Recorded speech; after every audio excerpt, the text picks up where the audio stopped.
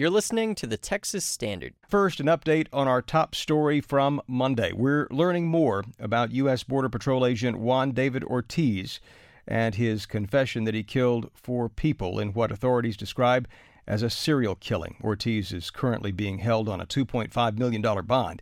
Texas Public Radio's Joey Palacios reports the news has shaken up the city of Laredo. The shops in downtown Laredo are a few blocks away from the border. Residents here, like Miguel Sanchez, who works at a T-shirt printing shop, say the murders are tragic. It was shocking. You don't really hear that type of story here in Laredo often. At the Webb County Sheriff's Office, Chief Federico Garza provided a timeline of Ortiz's murders. All the victims were defenseless, and at one point Ortiz was able to gain their trust and then viciously shot them.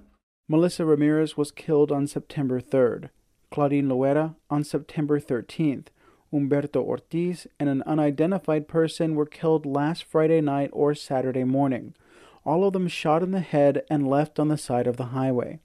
Police were alerted when a woman escaped from Ortiz Friday night before his last 2 murders. Ortiz was arrested at a hotel. And what he was going to do, he was trying to commit suicide by cop. He was going to try to use his phone to make it look like it was a weapon. Webb County District Attorney Isidro Alanis says Ortiz knew his victims through the sex worker and drug use communities and had been in contact with them several times. People want to know why did he do this, and we are seeking to try to put the pieces together to figure out why and how come he targeted this certain community within Laredo. Ortiz has been placed on indefinite suspension by U.S. Customs and Border Protection. Carla Provost says the national chief of the Border Patrol.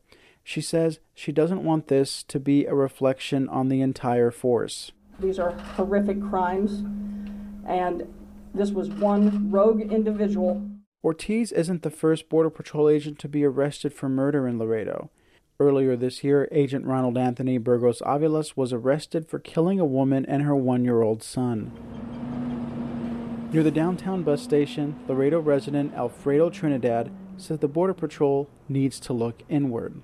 They have to take a real serious this problem, and they got to check those workers. They got to do something. They have to do something. The Border Patrol still has the support of other residents like Mary Helen Rojas Espina. She said in Spanish, the actions of one don't represent all agents. There's good people amongst them, right? People shouldn't be judgmental and that you blame all of them for what he did. Investigators are determining if Ortiz's charges should be upgraded to capital murder. Reporting for the Texas Standard, I'm Joey Palacios in Laredo.